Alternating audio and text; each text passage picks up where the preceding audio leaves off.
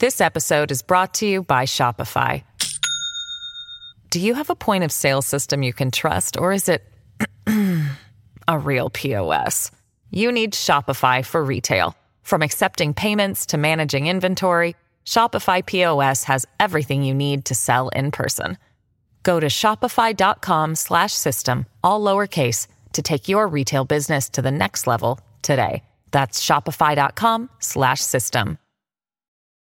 Your brain needs support, and new Ollie Brainy Chews are a delightful way to take care of your cognitive health.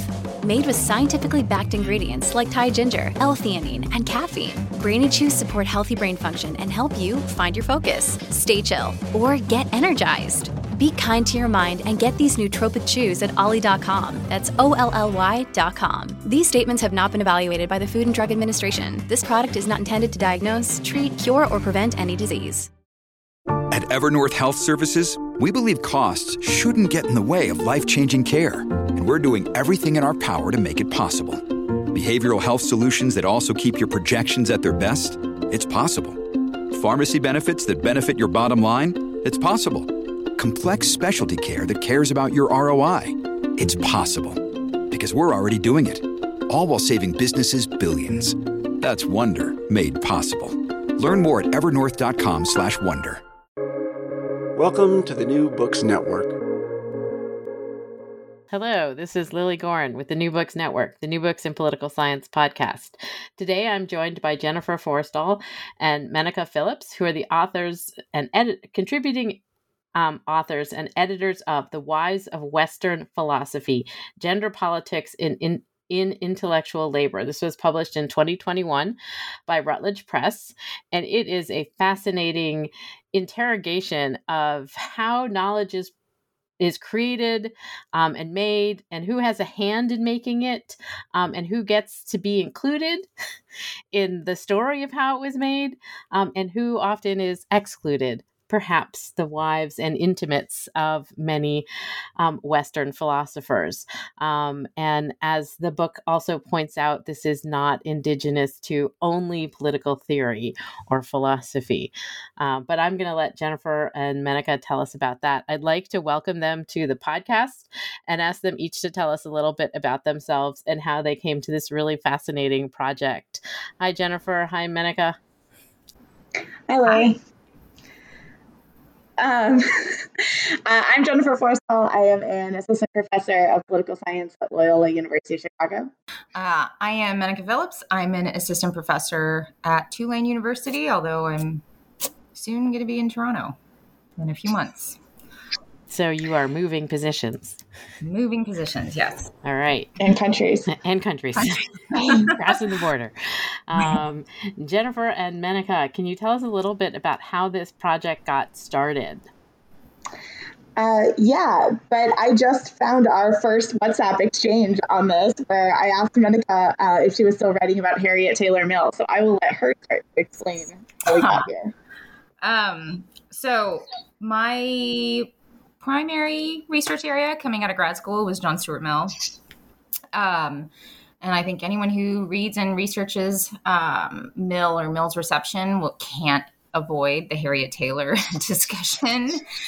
Controversy being Mill said that she was, an intellectual partner and a scholar in her own right, and pretty much no readers agree with him or are willing to take his word on that. But for very select few, particularly scholars of gender. And so anyway, I kept telling Jenny, just reading her snippets of the terrible things people have written about Harriet Taylor, and saying that I wanted to do something kind of about that reception history on its own. And I think then Jenny expanded from there. She was like, there's probably a whole field of stories that we can pull on. Yeah, so I think this was back in actually, I know it was because I just found the messages. So this was in 2015. So I hadn't even started. I was about to start teaching. So I was putting together lectures for the first time. I think Menaka had been teaching for a year or two. A year, yeah. And so we were also thinking, I think, about just the role of wives and partners in the biographies of these canonical thinkers that we often teach and sort of talk about briefly. And so it just seemed really interesting. And then 7 years later, the edited volume. So it just poof arrived, fully formed out of Zeus's head. I did say in 2015, I think that it would be a cool edited volume. And I stand by that.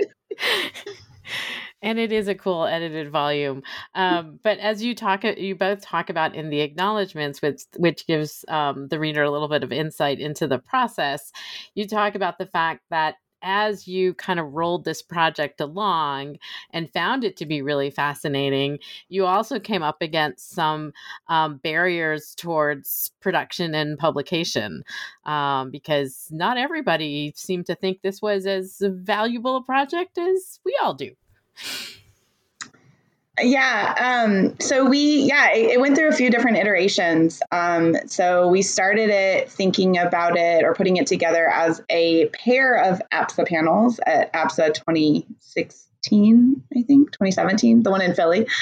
So we had a pair on we had a panel on canonical thinkers that we proposed. So Socrates, Mill, Marx, and someone else. And Tocqueville, that's right. I always forget Tocqueville. And then we had a paired panel on American thinkers and politicians, because many of them were also active politicians as well as political theorists. And then there we ran into our first hurdle when the canonical panel was accepted and the Americans were not. So that was sort of the first success, but also sort of bump that we ran into. Menica. Yeah, and then we, I think we went into the APSA panels thinking about it in terms of a volume or something like that. And I think maybe we emailed a couple of publishers. They ghosted us, and so we turned to the idea of a special issue. Since we already had the panel papers, we were like, well, that's enough for a journal special issue. And so then we started emailing a variety of journals, like political theory journals that focused on feminist political theory, or gender politics, and we got ghosted again. This was a common theme. Yeah, political theory journals did not pick up on it at all, or respond really at all. The journals that had a more kind of gender-oriented or feminist political thought focus did at least respond, but it was really only Hypatia that jumped on it. They were like, yeah, we're interested in this. Submit, basically. Yeah, the same thing kind of happened. So the same thing kind of happened when we expanded it into a volume as well. We asked a bunch of different presses, many of whom ghosted us, some of whom politely declined to publish. And then we sort of really happily, the same thing happened at Hypatia that happened at Routledge, where Natalia Morganson was just amazing, really excited from the beginning, encouraged us to submit, helped us think about what the volume needed in order to do that. And so we got really lucky with both the journal and the publisher. Yeah. And okay, correct me if I'm wrong. This was my first foray into book publishing. Was it yours? Mine too. Yeah. So it was like we lucked out because Natalia just met up with us at WPSA. Right. We'd had a couple of email exchanges and then she met up with us and she talked about it like it was already a book. Like we just had to, give her the material, but it was already a book kind of a thing. We didn't have the contract or any of that. And so it was from that perspective, it was a really good first experience with an actual editor and a publisher. But yeah, like Jenny said, she kind of helped us talk through the number of chapters and kind of how we'd want to organize it and pitch it. And then from there, we started looking for people to write, to expand it, right, from those original kind of 4 chapters. Yeah, though, again, sort of having just looked at, I did like archival research in my own inbox, but it was, I had forgotten about this, but we also had imagined in looking for those 4 papers, we didn't go into the APSA panel thinking, oh, we have to have these 4 thinkers. Those were sort of who we happened to get people to write about. And so we had made contact with a few of the people who ultimately became book authors. So Jennifer Jones is one of them. Writing on Rousseau, to think about, who else do we need? And Natalia was pretty clear that we needed many more chapters than we had with the 4. And so the hunt was sort of on, and it was surprisingly difficult, maybe not surprisingly. I mean, it sounds in many ways, the production of this book is kind of like the study of gender and women's work that is often, overlooked, ignored, not deemed important until somebody finally sort of says, maybe it's really quite useful and important to think about this.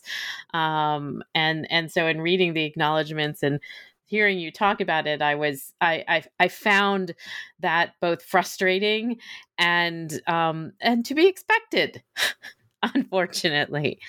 So The Wives of Western Philosophy is a synthesis of a bunch of different kind of perspectives on different components of the role of those people who are married to or intimate companions of the canonical thinkers in Western political theory.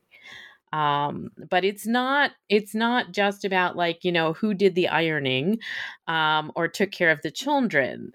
Can you explain a little bit about the sort of different components that are at play in all of the discussions in the book? Can I throw in it's related to that, but it's also another interesting context thing. So we started thinking about this in 2015. The panel was in 2016. 2017, that Thanks for Typing hashtag went viral, right? And we mentioned this in the introduction, I think. And so in addition to having an editor come at it and be interested in it, something about this moment too, people were starting to pick up on it, because after that tweet went viral, conferences started coming up, other disciplines started attaching, kind of piggybacking on this Thanks for Typing thing and doing it. And in relation to your question, Lily, I think what was it Bruce Halsinger? Is that how you say his name?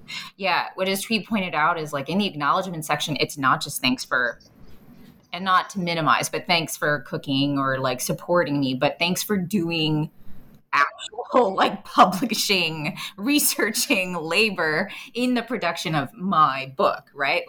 Thanks for typing, but also thanks for your ideas, which I incorporated into this chapter. And thanks for doing some of the primary research that I then used here and there, or for editing and all that stuff. And so once you start unpacking it, it's we have this idea of the lone genius, or the author in their cabin writing these great ideas, but the amount of hands that go into making that possible really starts to get uncovered. And then when you layer gender into that, there's a whole fascinating, unacknowledged history of production.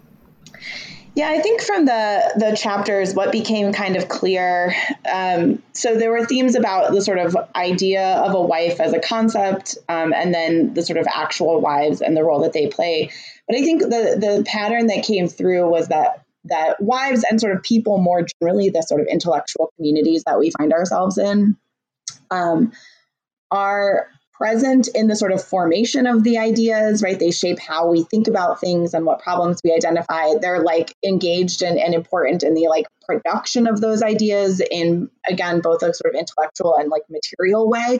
And then the other thing that came up in a lot of chapters was how that Menaka sort of mentioned at the beginning, is that they're also integral in the reception of those ideas and how the archive itself is created. So thinking not just of how we interpret Mill's claims that Harriet was integral, but also that Mary Motley was in charge of Tocqueville's papers when he died, right? So she literally shaped the Tocqueville that we have today, and has gotten like a lot of flack for it from Tocqueville scholars, even though Tocqueville was the one that chose her, right? So thinking about the role in curating their memories or their legacies. Yeah, and there's like an interesting way too, where their role in curating or their role in contributing ideas gets used as like an excuse to not take certain aspects of the overall body of work seriously, or to say, well, Helen McCabe has this book out called John Stuart Mill Socialist, and basically she's arguing that we need to think Mill's socialist theory or philosophy, his politics, more seriously, which I agree with. But part of the reception history around that is people going, well, he got that from Harriet. That was probably just Harriet like putting her socialist communist ideas into his work. When she died, he kind of backed off, which is amazing, right? So you treat this thinker. It's interesting because on the one hand, we don't want to acknowledge that these women contributed in significant ways to the intellectual work that these men produced. On the other hand, when we find things we don't like in that work, then we do take seriously their influence, right? And reject it. So, and so in the book, you take the reader through sort of three important periods of the development of theoretical ideas from Western political theory. And so we have a classical period that you have a number of chapters focusing on the big thinkers then. You have early modern and modern thinkers. And I'd really love to just go through the sections a little bit to talk about not only the authors who contributed and what their sort of theses were, but how they fit into the puzzle. In part because Arlene Saxonhouse's first chapter on Xantippe and Socrates is such a foundational sort of conceptual understanding of the idea of the wife. It's so good. It's so good. Monica, do you want to start us off? Yeah. So kind of in terms of like the conceptual organization of the book. Yeah. So I think Jenny mentioned this earlier. We didn't plan it like this. Like we didn't go to the authors and say, okay, we'd like you to kind of comment on these aspects and then other, it just ended up happening that the people who were writing on the ancient, and particularly Arlene and Sarah, so on Socrates and Aristotle, what they ended up giving us was the kind of conceptual foundation for the book. So how it is that the wife operates as a political category in the history of political thought, particularly in these foundational, thinkers, right? So Arlene does that through this like super interesting reading of what Xantippe kind of embodies in relation to the death of like the scene of the death of Socrates, right? Like, and then how her presence in the readings, but also in the reception of the readings, marks certain important distinctions, right? Between spaces, between embodied living and philosophical thinking. And then Sarah comes in and, goes to Aristotle and points out really effectively how significant the wife, again, is as a political category, but as a boundary marker, right? I mean, he really uses that, the wife as a boundary marker between spheres or spaces, between functions, I guess, right? And then from there, it just so happened that the authors who were writing on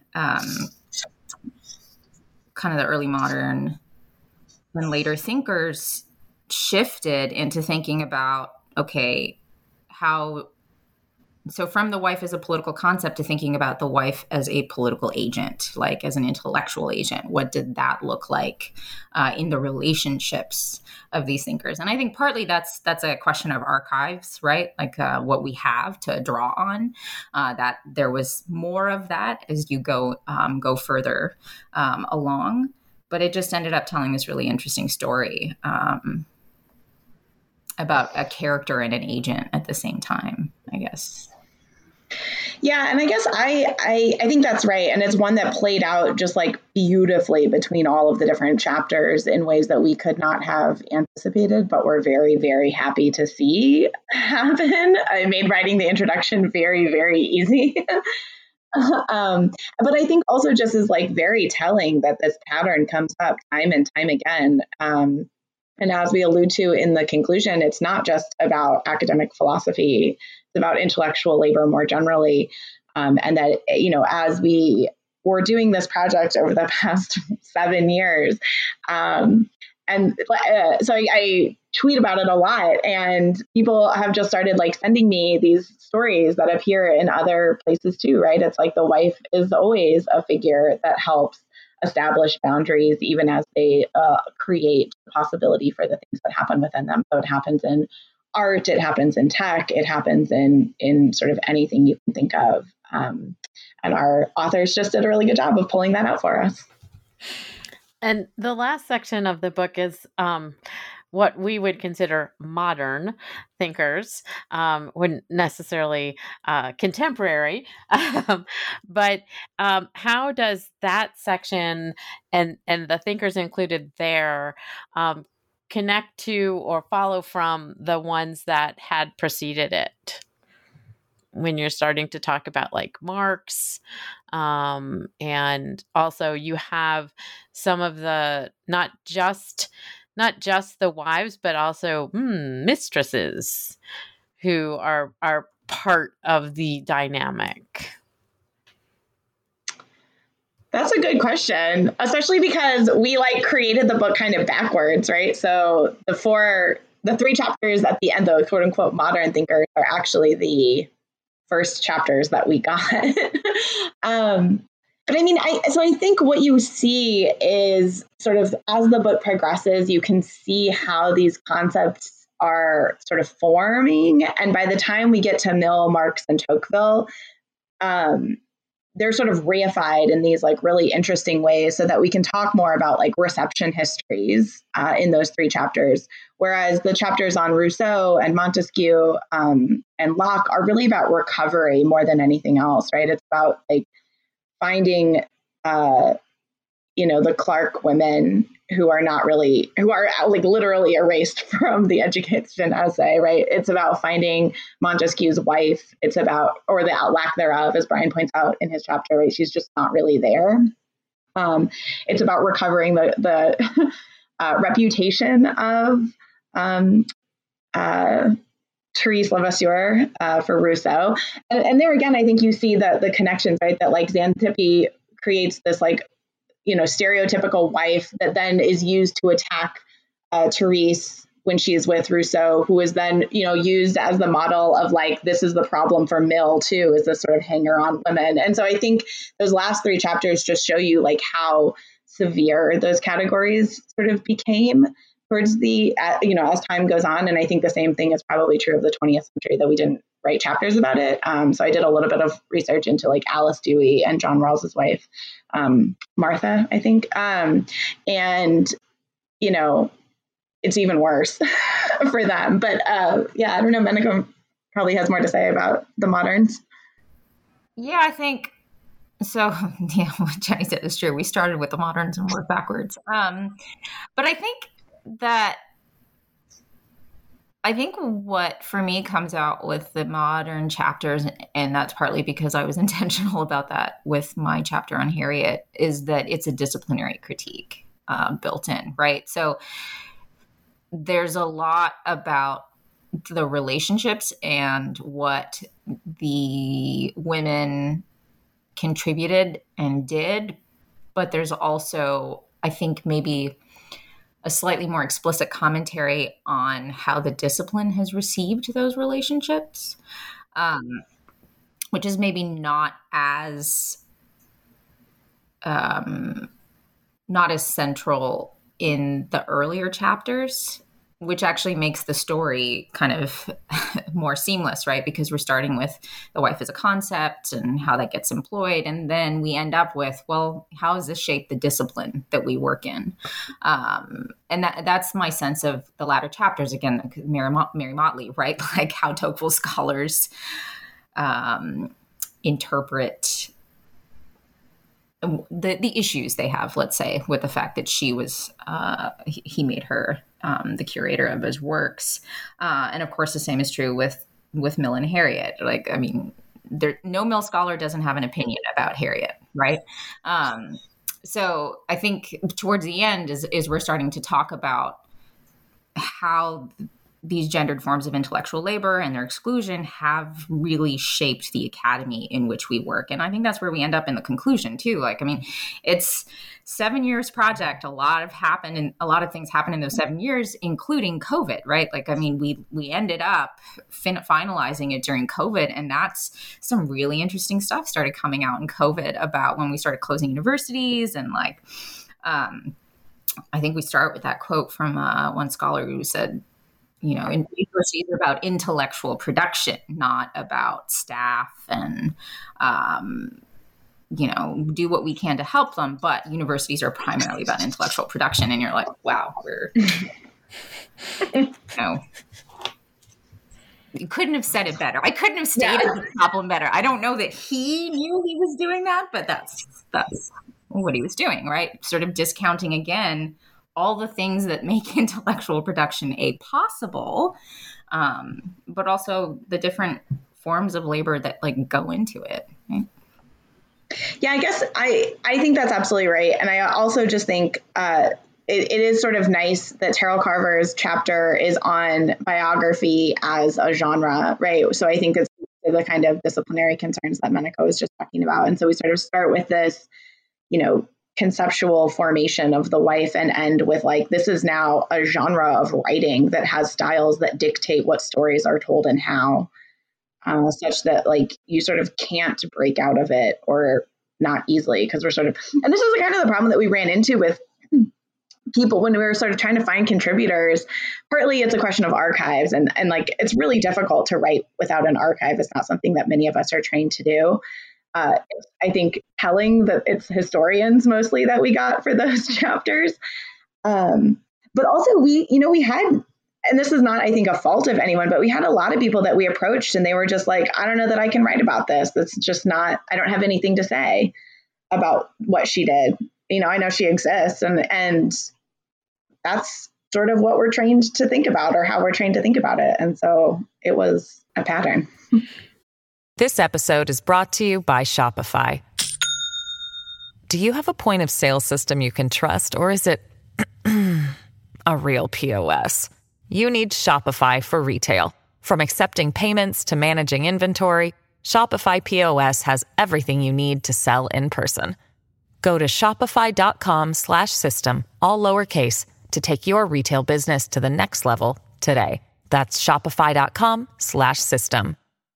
And that was also what I thought was really interesting, because you sort of, you pull this through, and as you noted, it's sort of more the case in the end, but this question of the sort of biographical narrative around the thinkers, around their capacity to, you know, come up with these ideas and then write them in these weighty tomes that we teach our students, and that we read a lot through many times, and that it becomes this, you know, sort of, this is the sort of imagined capacity, right? Because it is the individual man sitting in the cabin writing the book, and that's the biographical narrative. And so when you start telling students or engaging students with, like, you know, who else helped? Yeah.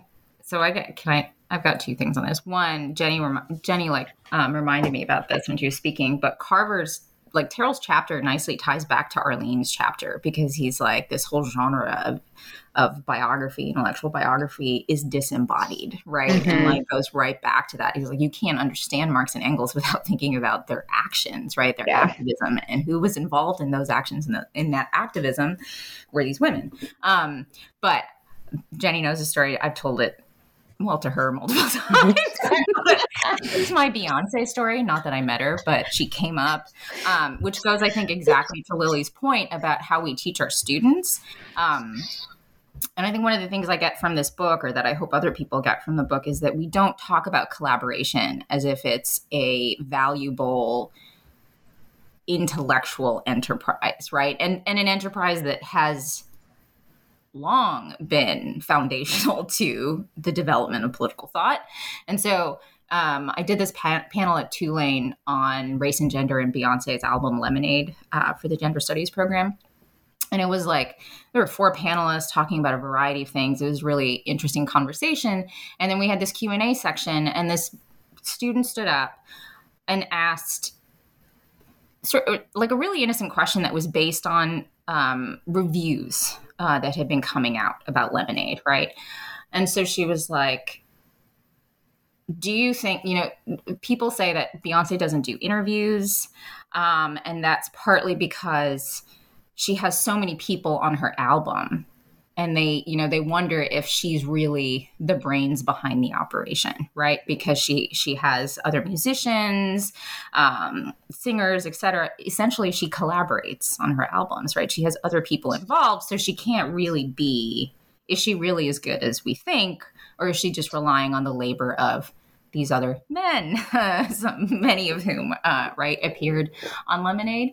And it struck me in that moment how bad a job we've done about teaching students about the nature of intellectual production or creative production.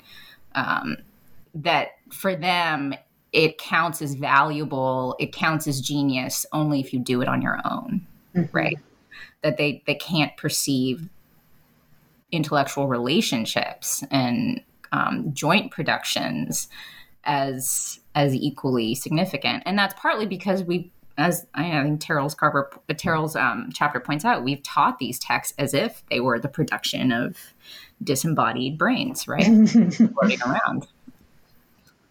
And we have a tradition also in the academy that you get more credit if it's single authored as opposed to a collaborative work, because we can't figure out who did the real work, so you don't get as much credit for it. Yeah, and it's kind of striking me that it's also, I mean, the academy, I guess, is wide ranging, but like over the past few years, it's like we political theorists also just like can't really wrap in like other people, other subfields, other disciplines seem to like collaborate all the time. But like we don't. And it's to the point where like I have had a lot of people sort of be like, I can't believe you do so much co-authoring. Like, how does this work? And I'm just like, wow, this is like maybe changing, right? Like, I think more people are maybe thinking about co-authoring, maybe because we simply cannot keep up with our expectations as single people. But like, it's striking just how different it is in our field, even compared to other subfields in political science. Just tenure reviews, right? How many are solo? How many are co-authored? Yeah. How many points do we assign? Right. Yeah. Or like, how good is your solo work? So I know how much to attribute your input in the collaborative work, right? That like, you're only as good as your solo work. And again, there's a lot of data with regard to publications and if they have a lead author as female or male. So this comes back around to the whole, what is the role of the female in the collaborative space that your book is really kind of getting at, because none of these women were really credited. It is a kind of recovery of what their roles were in helping in some way, intellectually or otherwise, to produce the ideas that are the foundation of Western political thought.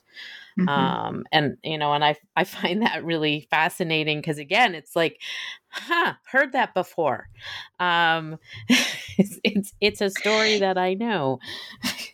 Yeah, I think it was also, it became, I think, more, as the chapters came in and as we got deeper into the project, I won't speak for you, Menika, but it became more important to me also that we were not just saying wives are important because people have to eat, right? Which is like the easy way to tell that story. And it's true. I think there was a book called like Who Cooked Adam Smith Dinner or something like that. That's like his mom did is the answer, right? And that's important, right? We are bodies that need sustenance. But I also think like part of the project too was like not just also expanding our understanding of like the needs that go into intellectual production, but also thinking like of the ways that we conceptualize intellectual production, right? That like having conversations with somebody, even if they're not actually writing in your Google Doc, right, is like a really important part of working out ideas. And I think it's something that anyone who tells you they don't do is like lying to you. I don't know, like you have to work out your ideas somehow, right? And so we do that all the time. We do it over coffee, we do it over text messages, but it's like that's intellectual labor too. And the wives have been doing that, even if they haven't been writing stuff down, which in some cases they did that too, right? And they were just like ignored. But like, I think, part of what we wanted to do and like get across is this idea that like, it's not just wives taking care of the material needs of men. It's also this like understanding of intellectual production as a kind of conversation that exists in many different ways with many different people. Now I'm just thinking about this because of this conversation, but if you teach democratic theory, right? I mean, you're teaching students about the importance of deliberation and conversation and engagement with each other for the purpose of producing ideas, policies about the world you want to live in, right? Mm-hmm. And yet we don't. So it's essential for our actual political lives, but we don't seem to recognize that it's essential for this kind of pursuit of knowledge work. Yeah, and I think again, I also want to stress, just because I'm like thinking of this now too, like I think we say this in our introduction as well, because like we're not the first people to come up with this idea that like knowledge comes from a community and like scholars need to be sort of connected with their communities outside of the academy, right? So there's a lot of people that have done that for a really long time, Black feminists for one, right? But like, I think this is sort of another way into that kind of question and to show that it's not just about, particular communities, particular sort of contemporary moments or problems, that like this has always been the way that knowledge has been produced for everyone. And this volume is like another way of getting at the importance of that, acknowledging that. Yeah, I think we talk about it maybe in the conclusion in relation to other women who this kind of work could be done for to kind of recover, but it's a form of gatekeeping. Like I think we've been trained to see this as sort of separate spheres, right? These are the people in the background culture. They make the stories about these men more interesting. They add color, but that even just that way of thinking about it is a form of gatekeeping, right? And I think we draw on like bell hooks, especially, but also Patricia Hill Collins to think about gatekeeping in feminist theory, and this is sort of another frame for that. Because it's you, in a way, by personalizing the other characters in these men's lives, you neatly separate them out, right, from this productive labor. Yeah, Boris's chapter on Machiavelli and Barbara Salutati does a really good job of sort of dramatizing that too, right? That gatekeeping, where the way that political theorists interpret the play, La Pergola, is to like look for who is the voice of Machiavelli here, who's the character that is espousing his ideas, and Boris does a really nice job of showing that like actually it's the sort of like interludes, the like songs that serve as interludes that are doing a lot of theoretical heavy lifting. And those are also the things that Machiavelli created with Barbara, his mistress, right? And so thinking about, how we read texts and like how we look for ideas and interpret them needs to be expanded as well. Well, I mean, it goes to, when you have a narrative, that form of a play, like who is the author's voice, right? Be it classical productions or Shakespeare or Machiavelli's work or even contemporary television or film, is like, what is the director's voice in this? And how much credit do we give to that voice also? I wanted to ask you, because I often ask this of authors who have edited a book, and you've sort of talked a little bit about this already, but as the chapters were kind of rolling in and you were reading through them, were there really surprises or tales that you didn't know that, kind of has changed your whole thinking about something? Go ahead, Megan. Okay, Locke. Emily's chapter on Locke. Oh my God. It's just like, yeah, I can't teach him now without having that in my mind. I mean, he plagiarized someone else's work in that sense, right? In that he was observing and having daily communicate and having like real communications with the Clarks about, well, especially Mrs. Clark, right, about how she was raising her children and using that directly and never acknowledging it. Not once. And instead acknowledging her husband, right? Her husband. Yeah. So that one was striking. Yeah. For me, intellectually, I think that Terrell Carver's chapter on biography really stuck with me. The like imagery of like minds without bodies is like something I can't let go of. But like the dudes in this book did not come out looking good. Right? So like Tocqueville's freaking temper tantrums that he had when Mary Motley was like, no, I'm not going to do that for you, dude.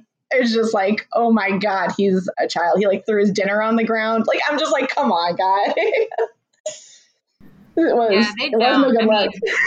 I kind of went in going, well, I'm not going to be a fan of Rousseau. Like, yeah. And I kind of came out going, I think Jennifer's chapter complicates that story, like gives it a lot more depth than what we're used to. But the guys do not fare well. I think the Rousseau chapter, I also did not go in expecting to sympathize with Rousseau, but I think making Therese the kind of agent that Jennifer does, she does like such a good job of bringing her to life and making her own person, which looking back, I realized like she was never a person, like a whole person with agency. Whenever I thought about her in the stories that we heard of Rousseau, she was like a hanger on and she like produced babies that he then ditched, right? Like that's the story. That's the whole story. Yeah. So I like the nuance in their relationship that she was able to capture in that chapter, I think probably shifted my opinion of Rousseau, maybe for the better, but hard to say. So the idea of the disembodied mind from the body is one that actually has done a service to many of these thinkers because it got them out of trouble, as it were. Yes. Mm-hmm. Yeah, I mean, and a lot of them are just like entitled dudes who want to get what they want. Mennica has told this story of Mill a bunch of times, writing in his, you can open it on camera, in his like, oh, I just want to be with you, and you're like, I'm so hurt and like I'm suffering over here. Come on, aren't you going to get divorced? And she's just like, go to hell, dude. Like, what are you talking about?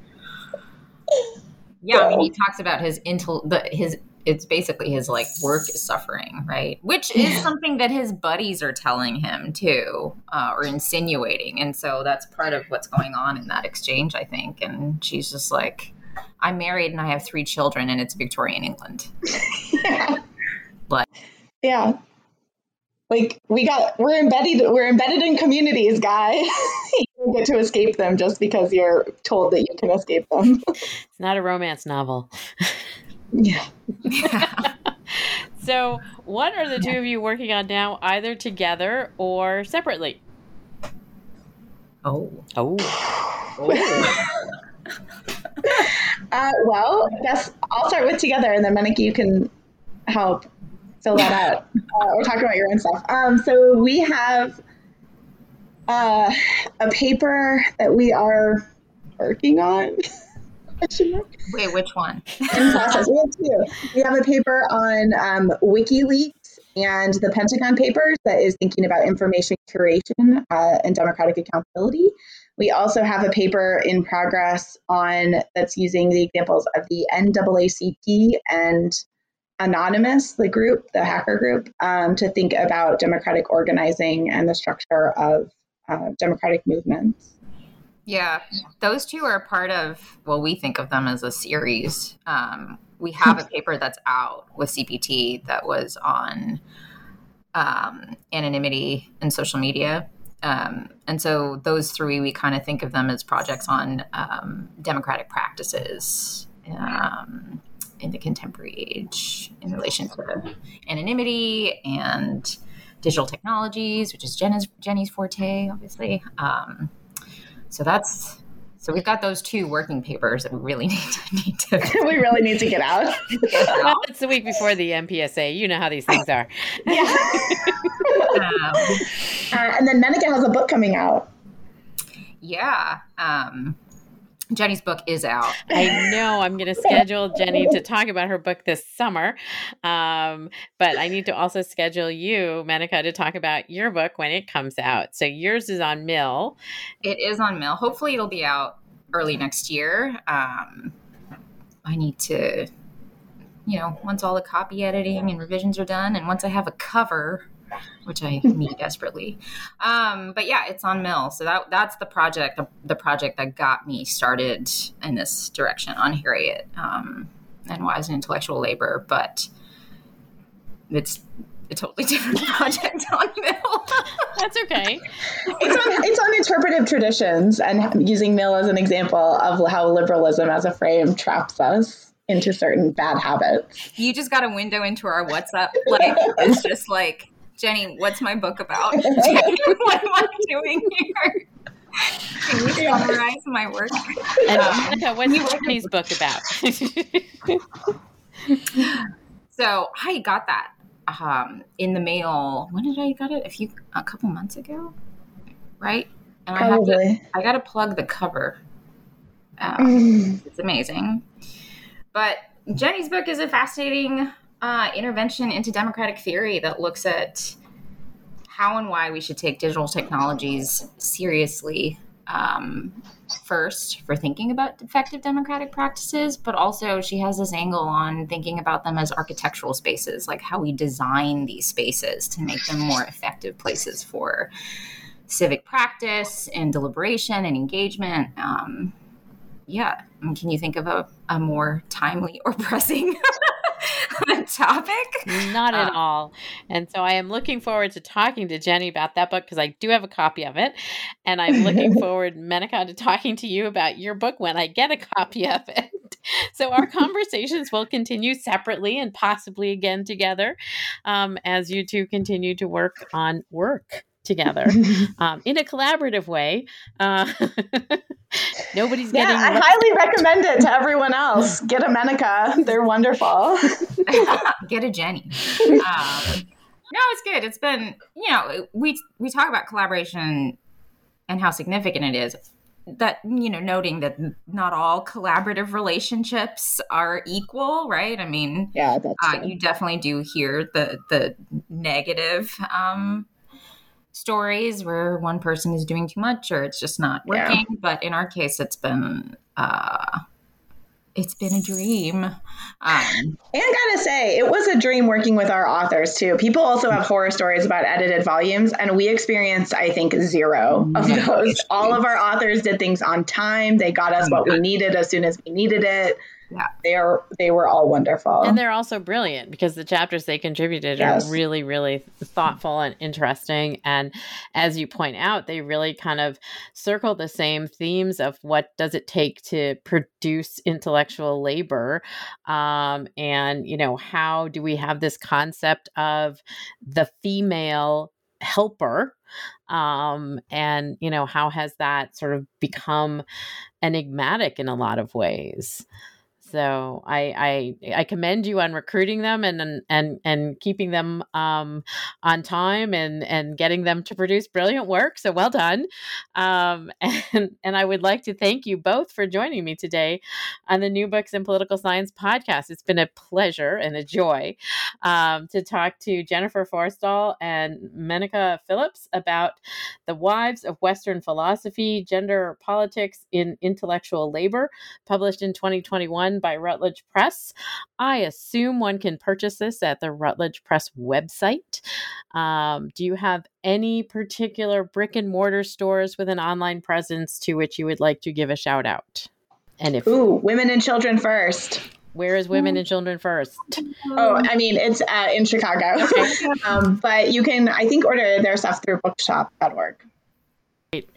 Thank you both for joining me today. It's been so much fun to talk to you. Thanks, Lily. Thanks, Lily.